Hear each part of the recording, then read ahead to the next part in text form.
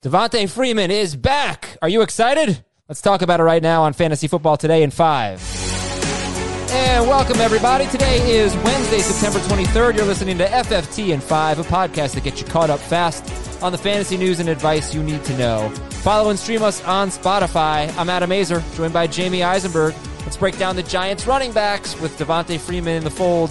What do you expect from this team going forward?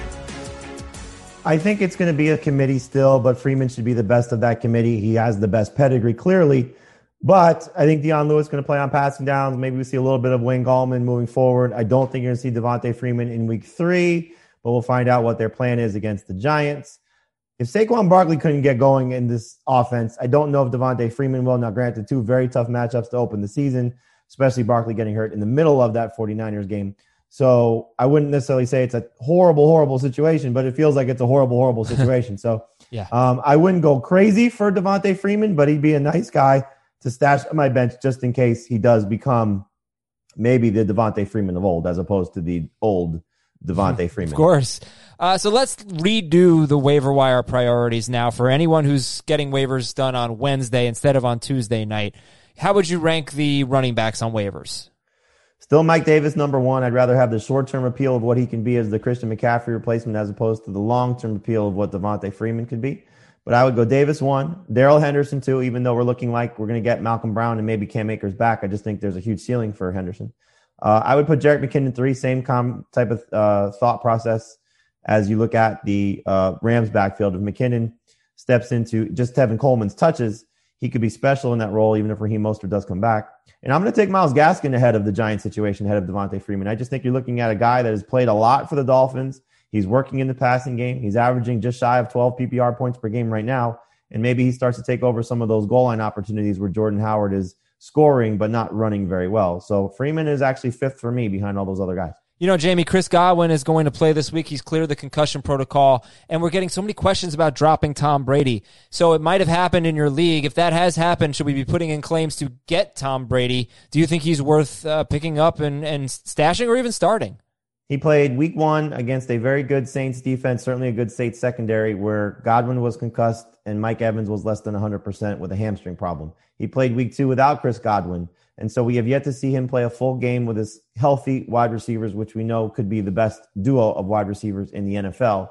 So I'd like to see at least one game with those guys on the field together at 100%. Hopefully we get that in week 3. If I see Tom Brady on waivers, I am picking him up 100%. Devonta Adams may not play this week, according to NFL Network. Do you think Marquez Valdez-Scantling and or Allen Lazard should be rostered in 70% of leagues or more? Are they basically must-owns in anything other than a 10-team league? You're going out on a limb there with Lazard. Is at 68%. Well, he might get dropped though. So he might, but I think that'd be a mistake if Rodgers is out. MVS should be rostered Adams is out. MVS should be rostered whether Adams plays or not. You're seeing a guy who's making plays and playing at a high level. If he had better hands and didn't drop the ball, he'd have monster performances each of the first 2 weeks. So you should pick those guys up. And for Rodgers, you'd like to have Devonta Adams out there clearly, but he played some of his best football fantasy-wise last year in the games where Adams was out, the 4 games that he missed with a toe injury, and we talked about this a lot. Aaron Jones, his numbers popped in the passing game when Devonta Adams was not there, and we saw that again in week number 2 when Adams was banged up in that victory against the Lions. So I'd be encouraged by some of the scenarios for the Packers, but obviously you'd like to have a healthy Devonta Adams across the board. Would you rather have Sammy Watkins or MVS? I'd rather have MVS. Would you rather have Gardner Minshew or Tom Brady? I'd rather have Tom Brady still, but it's close. Okay. Who do you love this week? Who's like a sneaky great start? We'll finish on this. Joshua Kelly. I think you've heard me say time and time again how much I like him. And the workload that he got against the Chiefs, he wasn't great with it, but clearly they're going to lean on him as much as he can handle. Great matchup this week at home against the Panthers. I think he's going to have a monster performance in week number 3. And he's still available. I don't know what his roster percentage will be when you hear this in the morning, but as of recording this on Tuesday night, Kelly's still available in about 25% of leagues. Go get him if you see him. For full fantasy coverage and injury updates, check out CBS Sports HQ. Listen to our Fantasy Football Today podcast. And thanks so much for listening to Fantasy Football Today in 5. Make sure you're following us and streaming us on Spotify and leave us a nice 5-star review if you can. We'll be back tomorrow morning.